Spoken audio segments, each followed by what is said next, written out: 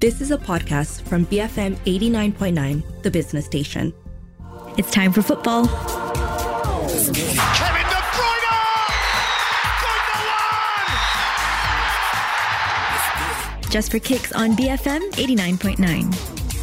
Hello and welcome to Just for Kicks with myself, Cam Ruslan, and it's absolutely packed this week. We've got Premier League, we've got Champions League, Europa League, and we've decided to not even mention the conference, Europa Conference League, but there will be local football with our three pundits. Pundit number one is Nicholas Arnil. Hi Cam, good to see you back. Oh, it's good to be back. I had COVID, by the way, folks, but I'm feeling much better. And Sean Malhotra. Hi everyone. Hope everyone's having a great Monday. And finally, his screen is always completely red because he loves his Liverpool. He is Asran Rosen. Hi guys, welcome back, Cam. I'm happy and it's an exciting week ahead as well. So hello everybody. I'm glad that two of you are happy. Our Leeds United fan, not so. Okay, let's jump straight into it. And after Arsenal lost against Man City, I think it was incredibly important, Nicholas, that they bounce back. But I was watching Arsenal Twitter during this match, and in the first half, at halftime, Arsenal Twitter were complete defeatists. They were like, Arteta doesn't know what he's doing. They were particularly singling out Zinchenko as being rubbish. And then, of course, he pops up and scores the equaliser, and Arsenal go on to win 4-2. It wasn't just the fact that they won. I think it's the manner of the winning, the comeback, which is incredibly important to Arsenal, surely. Yeah, definitely. 2 goals in injury time. It's a huge away win for Arsenal, especially if you look at the recent results that didn't go against them. But there were a couple of individuals that stood out. But for me, I say 2 individuals. I would single out Jorginho, and also Aaron Ramsdale. My goodness, Villa looked like they could win it. I thought this game was evenly balanced right up till injury time. And, 2 big saves from Leon Bailey, the first one of which, he tipped onto the post.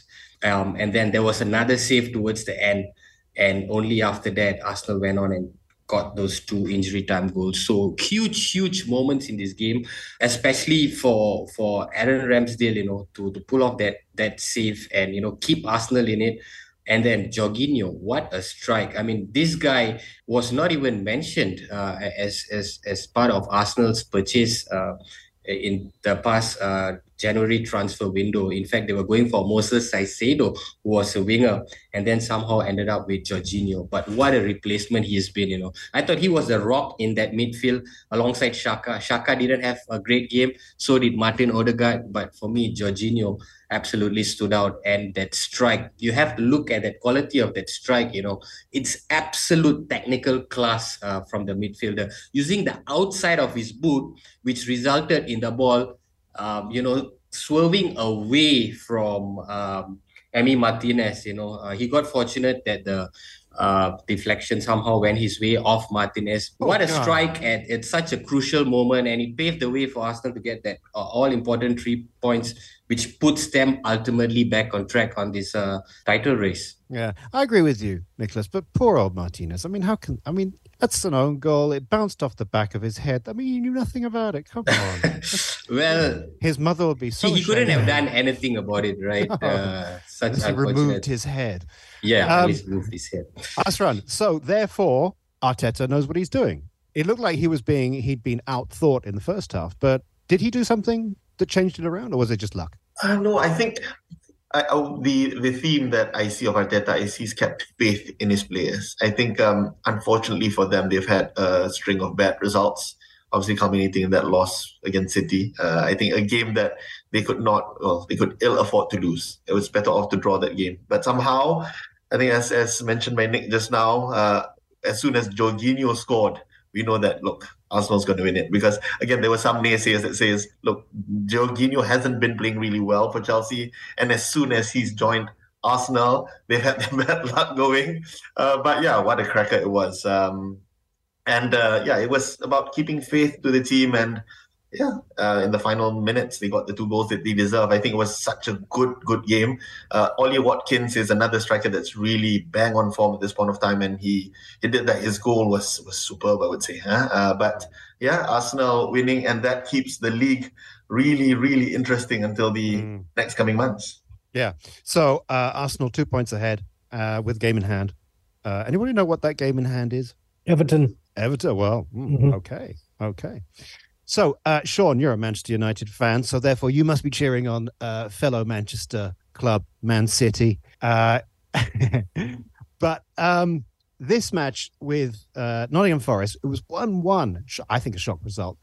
City had 73% possession. They had 23 shots, 7 of which I think were on target. And yet, they only got the 1 point. Pep, last week I was saying my admiration for Pep is unbounded. This week I'm saying Pep's rubbish. I don't think it's down to Pep. You see the chances they had. I think Laporta had a gilt-edge free header right in front of Keylor Navas. Could have put it to his left, to his right. Would have been a goal. Headed it straight at Navas. I'm not taking anything away from Navas. I think Keylor Navas has been one of the best signings Nottingham Forest has had. They've had 2 teams worth of signings, but I think he's probably the standout signing. There's a big difference between taking your chances and not taking your chances. Forest took their one and only chance in that game, and City had plenty of chances. Haaland had I call it a FIFA-esque moment where it just bounced off the post, bounced off the goalkeeper. You're not taking your chances, and I don't think this is down to Pep. City played a great game, but if you keep that game at 1-0 at Forest ground where they seem their strongest at, there's always a chance they score. There's always a chance, because the more you keep it at 1-0, they're going to grow in belief. And I don't think anything away from Forest. I think Chris Wood was the one who scored, and that's his first goal since joining the club on loan from Newcastle. It's a big point for Forest in their survival, from the bottom 3 and everything. But City are going to look at it and go, well, it's happened again with the inconsistency of not winning games in a row. You put on a great performance against Arsenal midweek, and then you go against Forest where everyone would assume you'd win this game, but then you put in a very, we're dominating the game, but you don't take your chances. I remember the similar thing happened a few years ago when Barcelona played Celtic. Barcelona had all the possession, all the shots in the world, but what happened at the end of the day? I think Celtic won the game. So it's just not taking your chances. Pep put out the strongest team he could possibly put out. They didn't deliver. It's simple as that. Okay, but Nicholas, there's talk that, Haaland, who is clearly rubbish, he completely missed his shot, is actually making Man City less good, because you have to put the ball to Haaland in a specific spot in order for him to be able to score, which creates inflexibility. So is Man City limited? I think you have some agenda against Haaland, Cam. You always seem to be singling him out for the wrong purposes. I got to think about Norwegians. What can I say? he obviously didn't have his the best game of his season, or rather in recent weeks. And I think, yes, Haaland has been going through a rough patch. Take away that strike against Arsenal. And, the last couple of games have not been that great, but, everybody goes through a rough patch every now and then. I think he started off like a man on fire, and there was going to be a certain period in this season where, he sort of would have cooled down a little bit. And this seems to be the period. But I don't think anybody doubts Haaland's capability. And even if Haaland is not performing, you see Kevin De Bruyne stepping up to the plate. They were unfortunate against Forest, but I want to take nothing away from Forest. They've been absolutely magnificent under Steve Cooper. Their first season back in the Premier League after such a long time. And they have been one of the teams that have accumulated the most points since the turn of the year. You remember this team has come in with relative youngsters. They have a lot of youth in their ranks, not many superstars. Chris Wood is arguably one of the more experienced players, and he brought that to the fore against City. So, take nothing away from Nottingham Forest. They're 13th in the table, and I think they're going to go on to create even more upsets until the end of the season. Oh, dear. That could be bad news for Leeds United. Yeah. So very quickly, guys, we've seen Arsenal and Man City up this weekend. Fortunes turned around. Where do you think this is going to lead? Azran, do you think that well, one of these two are going to be the winners. Which one? Wow. Again, I've always said it's Arsenal's to lose. But, oh my goodness. I'll go for Arsenal. I won't sit on the fence. I'll go for Arsenal. Nicholas? Too early to call for me. I see a three-team race from now on. United are in it as well. Just 5 points behind Arsenal. Okay. Obviously, having played a game more. But, if Arsenal do not do well in that game which they have in hand, then, it's blown wide open. So I see a three-horse race. Okay, so Sean, Manchester United are going to win the league. No. I won't entertain any of these conversations. I'm going for Arsenal. Okay. In a moment, we're going to come back, do some more Premier League here on Just for Kicks on BFM 89.9. More football when we come back. Just for Kicks, BFM 89.9. Just for Kicks on BFM 89.9. And we're back with myself, Cam, Asran, Sean, and Nicholas. And now, Asran, Chelsea 0, Southampton 1. What?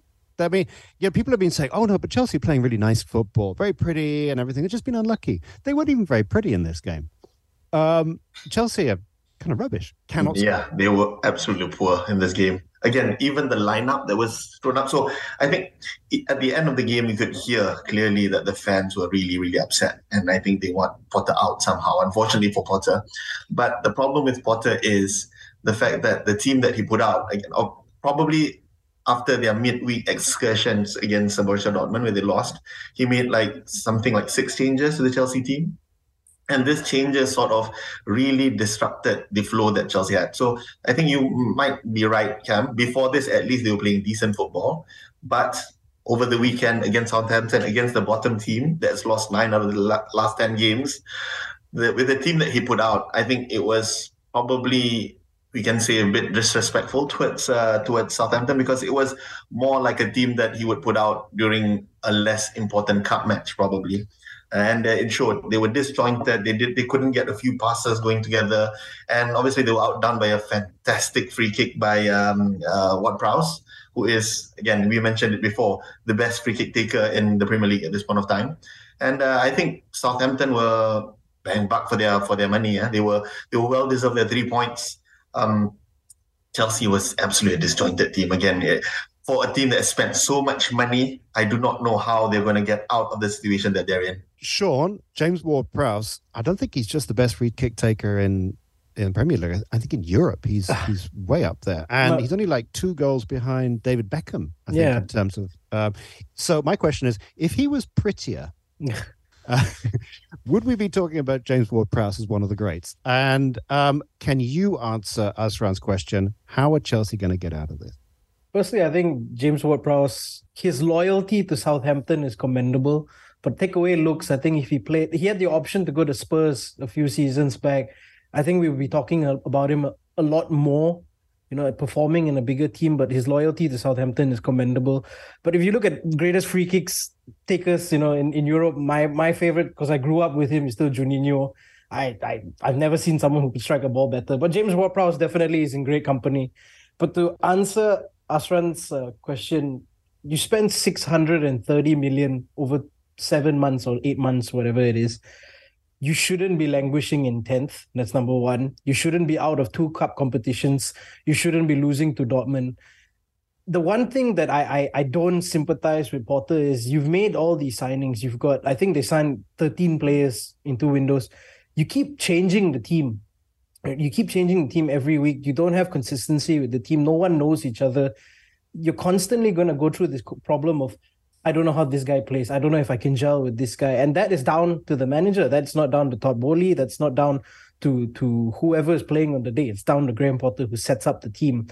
But the one thing that keeps confusing me is he keeps talking about something, and then when game day comes, it's completely different. He was talking about how Aubameyang's been training well. He's been putting in a shift, not even in the matchday squad. And then to put that pressure on a 20-year-old Fofana to get you the goals, I don't think that's right from a manager. You put all that pressure on a young kid to come and deliver you goals. When you have Aubameyang, he hasn't been amazing, but he's still someone who can get you goals. So I'm running out of excuses to give Graham Potter. You spend that kind of money, you shouldn't be where you are. You should be performing a lot better. And this problem is going to persist. Excellent. That's the kind of absolutes I like to hear from my punters. So, Nicholas, Newcastle United 0, Liverpool 2. We'll hear from Azran's biased opinion in a moment. But for now, give me the professional take on this. Nick Pope, Newcastle's goalkeeper, got sent off pretty early for, it's a pretty damn stupid thing to do. So that was the game over, was it? Yeah, I mean, to play a man down with 70 minutes to go against a Liverpool side that are slowly beginning to find their form and momentum is the last thing you want, and that's exactly what happened. The thing is, Nick Pope didn't have to do that. He came rushing out. He was ahead of Salah, and Salah didn't look like he was going to go for the ball. So Nick Pope could have easily just, make connection with his leg, but instead, he tried to somehow use his head. He went for the diving header, inexplicably, hit his hand, and he ended up chewing grass and getting the red card. And I thought Newcastle did well. Even after the sending off, they had a couple of chances. Helen Saint-Maximin and even Callum Wilson did test Alisson, who was absolutely magnificent. Take nothing away from his goalkeeping heroics. But yes, that sending off, was a big blow for Newcastle. And speaking of big blows, though, that means then that with the League Cup match, the final, Karius will be in goal. So, this is ironic, and not just in a raining on a wedding day kind of. This is actual irony, because the last time he played a match was in the Champions League final with Liverpool. Yeah. I think the last he played a competitive match was 2 years ago. So it's a big blow for Newcastle, because they lost a keeper that's been in absolute great form. And now they're not going to be without him, a key figure, and they've got to rely on either Karius or even Martin Dubravka. I think Martin Dubravka would probably get the nod, but big blow. Dubravka can't play in the game because he's captain. He played for United. He's captain. Right. Stop grinning. So then it looks like Newcastle are stuck with Karius, and let's see how it pans out. A guy who hasn't played competitive match in 2 years against an informed United. It's going to be a huge moment. Yeah. So Azran, 2 goals for Liverpool there. I mean, correct me if I'm wrong. These were 2 goals supplied by Mohamed Salah, but they were over the top, balls over the top. This seemed like a very kind of un-Liverpool. I don't know. I don't feel like I've watched that before. This was a different Liverpool. Nah, it's the same Liverpool. I think the first goal was actually assisted by Trent Alexander-Arnold. Obviously, Salah played a part during the build-up to the goal, but it was a fantastic over-the-top by Trent Alexander-Arnold. Darwin Nunez chested it, controlled it, and bang into the goal. Again, obviously, initially, Newcastle thought he used his hand, but it was clearly he used his chest. And the second goal as well was a bit of a good interplay, and finally, Salah dinking it out to Cody Gakpo, who has been under a bit of pressure recently, and Cody Gakpo clearly scored. So to what Nick mentioned, actually, Newcastle played a really good game. At the start, they could have gone ahead through Almiron, but again, Alisson, who's been probably the most consistent player for Liverpool, saved it from being 1-0 up to Newcastle. And from then on, Liverpool scored. Unfortunately, again, Nick Pope, that's the problem with Nick, I think. He's such an excellent shot stopper. He makes good decisions in the box, but we've seen he's a bit nervous when he has to use his legs. And somehow this particular situation where he could have cleared it, sudden rush of blood to the head, he lost the ball. Again, he tried to control the ball, he had lost control, and he somehow handled it. Given that there's a League Cup final coming up for a team that hasn't won silverware for years, I think it was one of the, I'm sorry to say, daftest thing to do, unfortunately, because he's been a pure mainstay in the Newcastle defense that has been very stingy in making goals. And now, with him not playing, Dubravka being captain, and Karius arguably or probably going on to play, I know why Sean's grinning at this point of time. So, Sean, the grinning Manchester United fan. By the way, it's very disrespectful to be quite so happy.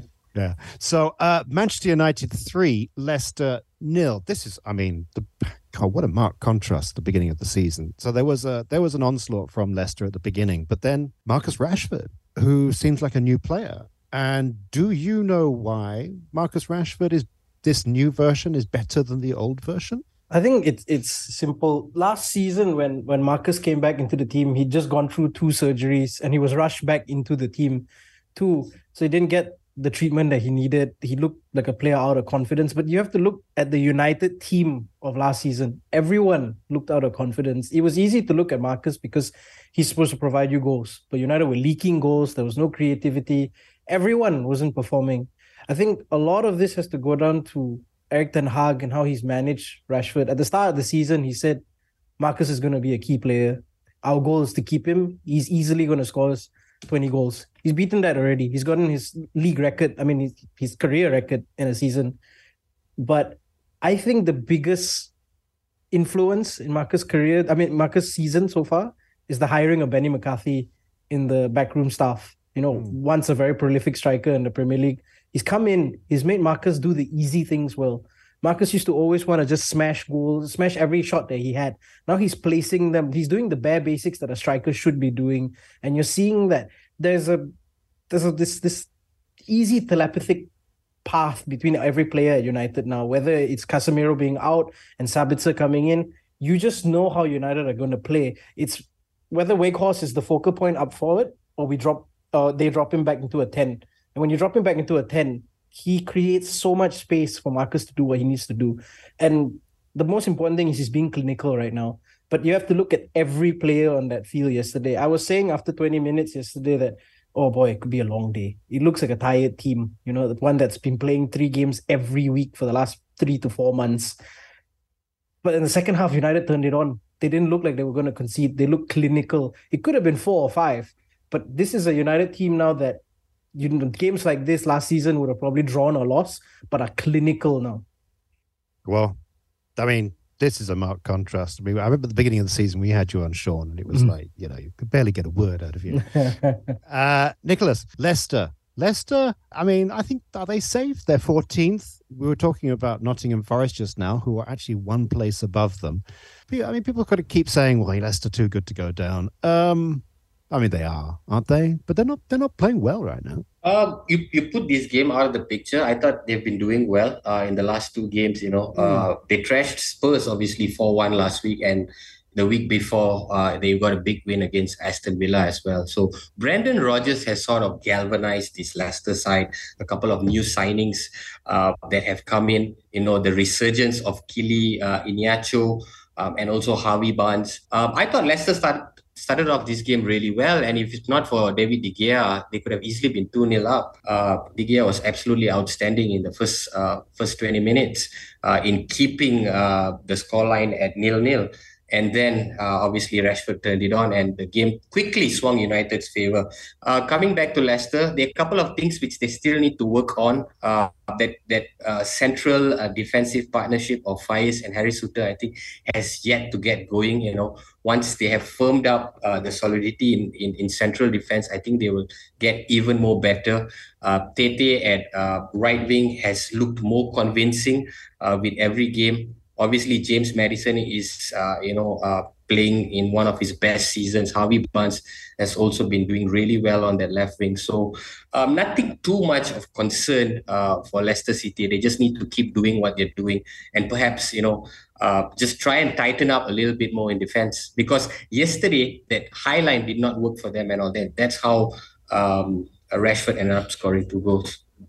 Okay, so Leicester apparently going to be okay, and Manchester United are going to win the Premier League. You heard it from Sean Malhotra. And by the way, you can hear more of his thoughts on Manchester United on his podcast, which he does. What's it called again, Sean? Pocket Devils. Pocket Devils. Okay, in a moment, we're going to do one more Premier League match, and then we're going to go on to the Champions League here on Just for Kicks on BFM 89.9. More football when we come back. Just for Kicks, BFM 89.9. Just for Kicks on BFM 89.9. And we're back with myself, Cam Ruslan, Nicholas Anil, Sean Malhotra, and Asran Rosain. And now, Asran, we're going to do one more Premier League match. And I'm really sorry for the fans of Bournemouth and Wolves, etc. There's too much happening. But Tottenham Hotspur 2, West Ham 0. And Spurs incredibly are in 4th. We all need to bear this one in mind. Spurs won this match. Spurs are terrible. I don't know how it's happening. I think Spurs are, what we can say is they're terribly inconsistent, because the Spurs that was out there yesterday or last weekend compared to the Spurs that turned out and gotten hammering against Leicester are two totally different Spurs side. Again, this is the problem with Spurs. They go in 1 week, all guns blazing, beating City. The next week, they get hammered by Leicester City. And yesterday, I think at West Ham, they did pretty well. Obviously, against a team that is now facing a relegation scrap or dogfight in West Ham. But I personally, for me, Spurs had it all under control. True, West Ham had some moments. I think Jared Bowen could have equalised after the first goal by Emerson Royale. But then after that, I think Spurs did pretty well. I think Son is obviously, this partnership between Son and Harry Kane is, even though they're not clicking at all gears now, but they are important in ensuring Spurs keep on, cementing the fourth spot that they're currently occupying. Obviously, it's Newcastle has got one game in hand, but if I were to see it, the problem with Spurs is just the fact they're inconsistent. If they can play consistently, again, at least decent performance week in, week out, they'll definitely be there or thereabouts in the fourth spot. At this point of time, though, I would honestly expect Spurs to turn up on the losing side this weekend. That's how they roll, unfortunately. Yeah. It's they alternate, don't they? So, Nicholas, let's go to the bottom of the league here with West Ham, and your beloved Leeds United are kind of thereabouts as well. I mean, I'm sorry. Did I look on your face? Yeah. They are definitely relegation among the relegation candidates as of okay. This So time. the bottom, starting from the bottom, Southampton on 18, Leeds on 19, West Ham on 20. And then you've got Bournemouth and Everton both on 21. So not a good result for West Ham. Where do you think this bottom, the battle at the bottom is going to be going? Oh, it's really tough to call. I mean, you look at the bottom five, and they're only separated by 3 points. So, and there's so many games left to go. There's 15 games left to go in the season. So a string of good results could take you up as high as 14th. And, a string of losses would just root you at the bottom.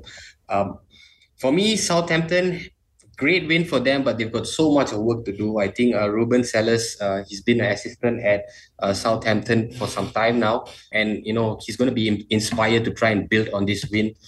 As for Leeds, it's really the alarm bells are ringing. They've got big problems, not been able to win since November. West Ham have been blowing hot and cold under David Moyes, one win in the last 5 games as well. And then you've got Bournemouth, who are also not doing that well under Gary O'Neill. Everton seem to be turning a corner under Sean Dyche, but they've also been beset by a lot of injury problems. The goals have not been coming free-flowing, so there will be sticky patches for them as well. So I foresee these 5 teams being embroiled in the relegation race. Who's going to go down? I'll let you know perhaps in April or May. Okay, but it seems like you're thinking 5 teams are going to go down. Not 5 teams. I'm saying these 5 teams are going to be scraping it out from now until the end of the season. So let's move forward from one extreme to the other. Champions League. Champions League is back, and it's Liverpool versus Real Madrid first up. And once again, we will have Azran's biased opinion in a moment. But let's start with you, Sean. I mean, this is the biggest the biggest lineup in Champions League in world football, and I don't think Liverpool stand a chance. If you told me that last season, I would say, it'd be an amazing game. But this is funny because there's 2 teams that have been so inconsistent this season in Liverpool and Real Madrid, which I think adds to the allure of the game because you wouldn't be able to pick a winner, right? I don't know how many times Liverpool and Real Madrid have faced each other, but it honestly feels like they face each other every season now. I'm looking forward to it because it looks like Liverpool have finally turned a leaf and are slowly coming back again. But European nights, it seems like a Carlo Ancelotti Real Madrid special. I think it's going to be a lot closer than a lot of people think because I don't look at Real Madrid's league form as a a factor in this game. I feel, Liverpool playing at Anfield is still a huge thing. I think they've only lost once at home in years, 2-3 years maybe. It's so hard to call. I still feel it's going to be a really cagey game. It's going to go down to which defense is better at the end of the day, because Real Madrid have been leaking goals, Liverpool have been leaking goals, but I think Liverpool have gotten 2 clean sheets back to back. So that could play a huge, bound of confidence for them. I think it's going to be a score draw. I'm going to be boring in that sense and think it's a score draw. But I think it's going to be... that could be 10-10. What's a score draw? I'm going to go for like a 2-2 kind of thing. It would add to the excitement for the second leg. I think it's going to be a super exciting game as a neutral. Okay. Now, Asran is like, I can see he's physically having trouble containing himself. So go, Asran, go. I've said it so many times, but our league has finally started. Our season has finally started. Well, Liverpool's season has finally started. But again, having said that, Sean, obviously it's a match of European royalty. And unfortunately, this time around, as compared to last year when the two teams met for the Champions League final, this year hasn't been that great for both clubs. But having said that, now, ever since Real Madrid went to the Club World Championships, which they won, I think they've gotten a steady run of form, and they've won their last 2 league games as well, convincingly with a clean sheet against Elche and Osasuna. And similar to that, Liverpool is the same. I think finally Liverpool, all the key players are coming back from injury. Virgil van Dijk is back. We've got Steven Bajcetic, who has been our revelation, I think our youngster there, who's shot up the midfield. That allows Fabinho, who's been a bit off form, and Jordan Henderson has been a bit off form, to regain their form and regain their partnership in the middle of the park. And finally, because there's been so many changes up front, finally, I think with these Darwin Nunez, Salah and Cody Gakpo finally understanding each other, Liverpool hopefully has finally turned the corner. So it's going to be such an interesting match, at least I would say for neutrals as well. The thing is, there's no longer the away goal rule. So I would agree with Sean. There's going to be goals in the game. I hope just that one more goal to Liverpool compared to Real Madrid, of course. So does Real Madrid have a replacement to Sergio Ramos to go and break Mohamed Salah's arm? Oh man, don't remind me of that game. But no, they don't. They no longer have those ruffians. But I think Sean mentioned it quite well. Carlo Ancelotti and Real Madrid, they know how to win in Europe. They've won it so many times. Irrespective of whatever form they're in, they're still going to put on a show in Europe. What more if... I think they're back on form, Sean. I think these are a match between two teams realistically, these are the Champions League is what they have for this season. So they're going to be all out to win it. Wow, both teams. Yeah. Now, speaking of perhaps not knowing how to win the Champions League, Nicholas, we have RB Leipzig versus Man City. And Pep Guardiola, he's going to have another try at winning the Champions League.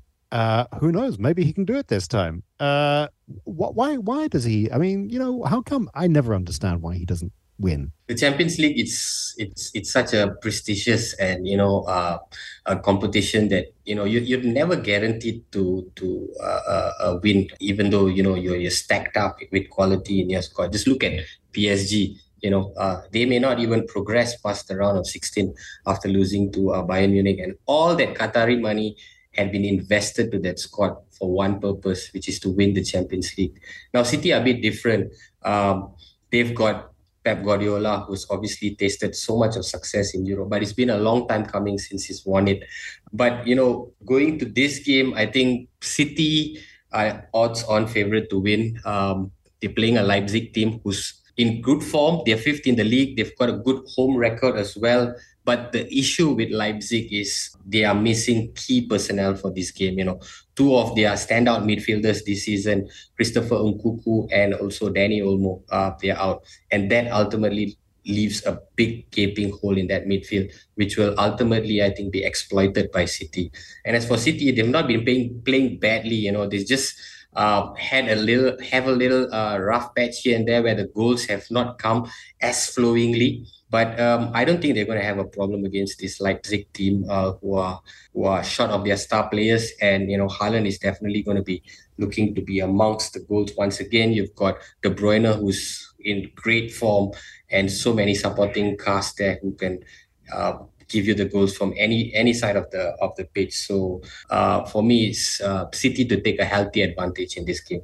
Okay, so Sean, we're going to do one more of the lineups in a moment. The Eintracht Frankfurt and the Napoli match. But I want to see, I'm going to ask you for an overview of the remaining clubs in the Champions League, and bearing in mind also that we've already had one round. PSG didn't do too well. So, I mean, where do you see this going? Because you're very much a neutral in this. Manchester United not involved. So, where's this one going to go? Will Asran be a happy man? I was saying it at the start of the season. I feel a dark horse might win it this season, the Champions League. You look at most of the teams that are remaining, right? So you have your PSGs, your Bayerns, and all this. If you look at most of them that are still in the competition, they've been really inconsistent. So that's your Dortmund, your Chelsea, your Real Madrid, and so on. They've all been really inconsistent with their form throughout every competition. But there's been one team, which we're going to get to after this, that has been consistent in every competition that they've played, which is Napoli, which I said at the start of the season was the dark horse that could win the Champions League. I feel people are sleeping on Napoli. I actually genuinely feel Napoli has the best chance of winning the Champions League. That is my odds-on favourite to win it. Asran, would you agree with that? Because Napoli are like way ahead in Serie A, 15 points ahead, I think, against Inter. Napoli, are they any good? They are absolutely superb. They are the team on absolute form at this point of time, Napoli. Can they actually win the Champions League? I personally, Sean, I still do foresee the tried and tested teams that have the capabilities and knowledge and know-how. Where they are at this point of time, Napoli is already a bit of a giving them a bit of a nosebleed, being first by so far in the league, qualifying for the knockout rounds of the Champions League, and I think they've got as much a chance to qualify, obviously against Eintracht Frankfurt, which we'll review later. I personally see that they will go to the next round, to the quarterfinals, but that's when they meet the likes of Bayern or City or between Liverpool and Real Madrid, that's when finally I think their wheels will come off. But again, having said that, they've had an excellent season, and I do believe that they're going to win the Serie A by a mile. Mm-hmm. So I'm going to ask you three, who's going to win the Champions League? It's early, I know. Nicholas. I'm going to go for City. Pep to finally get it right this season. Sean? I'm going for Napoli. I'll stick to my guns and say Napoli. Okay. And Asran? Okay, besides Liverpool, of course, I think it's a one tried and tested team. It might be something like Bayern or PSG if they turn it around. But I don't see it with Neymar being injured. So something like Bayern or Real. That's so boring. God. I want Napoli. Okay. In a moment, we're going to do Europa League, one Europa League match, and then we'll do some local football here on Just for Kicks on BFM 89.9. More football when we come back. Just for Kicks, BFM 89.9. Just for Kicks on BFM 89.9. Welcome to part 4 of Just for Kicks with me, Cam, Nicholas, Sean, and Asran. And now, one Europa League match, which I'm sure will be a Champions League match next season, and it would be a mouth-watering fixture anytime, is which way around is it? It's Manchester United versus Barcelona. It's 2-2 on aggregate so far. Nicholas, this could be fireworks. It could be fireworks if Barcelona had a full team. Unfortunately for them, they'll be coming to Old Trafford without a full team. And they, again, this is a team that is not going to be without their two anchors in midfield, Gavi and Pedri. And these two youngsters are the one who have actually been the catalyst for Barca's tremendous season in La Liga so far. Without them, I think United are going to boss that midfield. You have Casemiro, Fred, they're going to boss the midfield at home, and Barcelona are going to struggle because without these two players, there's no one to actually break up the play and move things along. And Barcelona also without Ousmane Dembele, who could give real problems for Luke Shaw on the left wing. So Barcelona coming to Old Trafford without some of their biggest assets is going to be a big hurdle. And I think United, they have played so many games already. That's one concern for Erik ten Hag, is perhaps dealing the man management in terms of his personnel to rest some players and to keep the squad fresh. But United definitely favourites for this one. Sean, do you agree? I mean, bearing in mind that how many competitions are United still involved with? Currently 4. Yeah. 4. I mean, in my lifetime, I've seen United play Barcelona 8 times. And most of that time, I was never confident of United beating Barcelona. even last week when United faced Barcelona, I felt it would have been tight and I thought that Barcelona would nick it. But I saw a United team that looked prepared. The biggest problem United had in that first leg is they couldn't get out of defense a lot because you had Lewandowski who was pressing, you had Rafinha who was pressing, you had Pedri and Gavi who were pressing. It was so difficult. But the one thing that United has coming into this game is Lisandro Martinez being back. He's not he's not suspended anymore, and it's going to be a huge boost to United. Like Nick said, Pedri's injured, Gavi is suspended, Dembele is injured, Busquets is back. I don't know how big a part that's going to play, but Busquets is back. I have the utmost confidence in United winning this game, and not just winning, but I think doing it convincingly. And that's a big say because the first leg, take away the fact that I'm a United supporter, I thought it was one of the best football games I've watched in a long time. It was highly entertaining. Two teams that were struggling so much in the last few seasons that are finally on a resurgence under two young coaches who have a clear philosophy on how they want to play. I think it's going to be an amazing match. I don't think there's going to be a loser per se because both teams have been phenomenal. But I think United will edge it about like 2-1 or 3-1 in this game. I think the onus is on United to win this. At home, losing only one game so far this season at home, it all points towards a United victory. I was trying to have this pretty remarkable lineups. We've got Liverpool versus Real Madrid, Champions League. And granted, this is the Europa League. You've got United versus Barcelona. That's quite amazing. Which way do you think this one's going to go, the United Barcelona?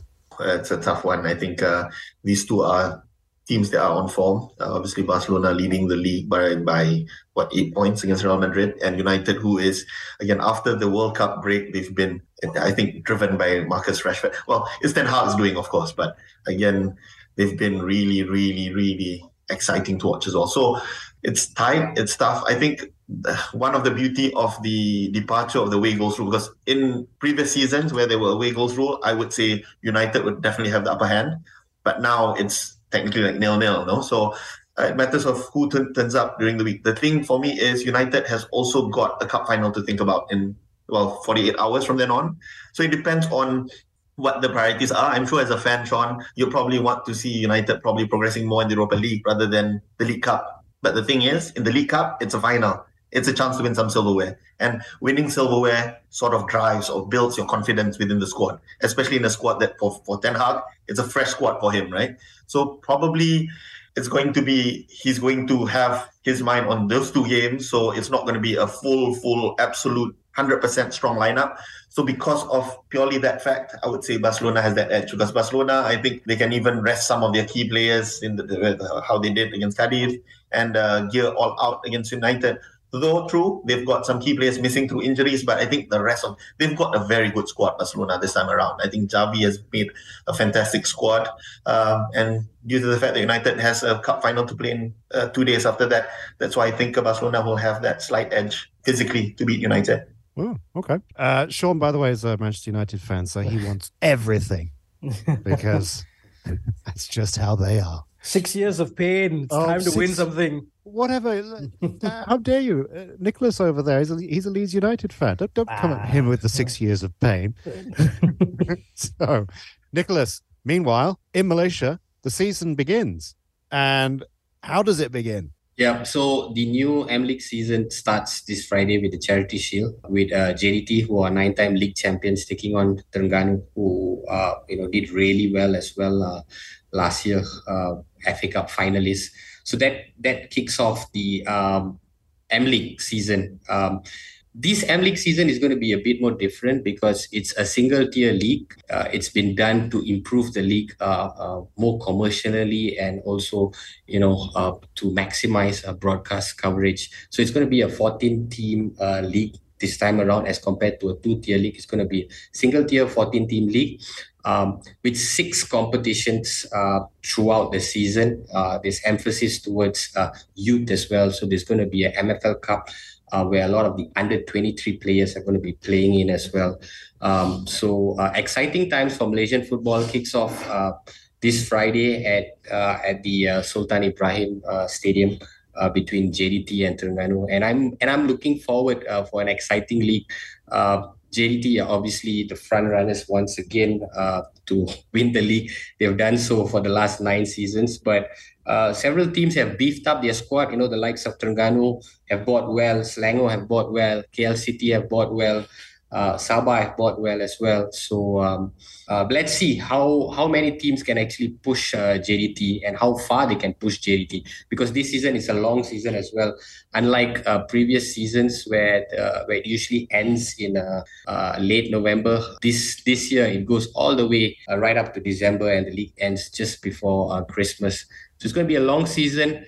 It's going to be a hard season for a lot of teams, but we're all hoping for the best for Malaysian football. And, if you are a fan of any of these teams, please go down to the stadium and support your teams. Malaysian League always needs the support, not only just from viewership, but also physical attendance as well. Well, speaking of which, Asran Rosin, your KL City, you'll be down there watching, and are they going to upset JDT this season? KL City looks like it's got a fantastic squad this time around, and I think Nick has mentioned it really well. I think the challenge for all the other teams is to beat the stranglehold of JDT, who won every single tournament that has to offer last year without losing a game, right?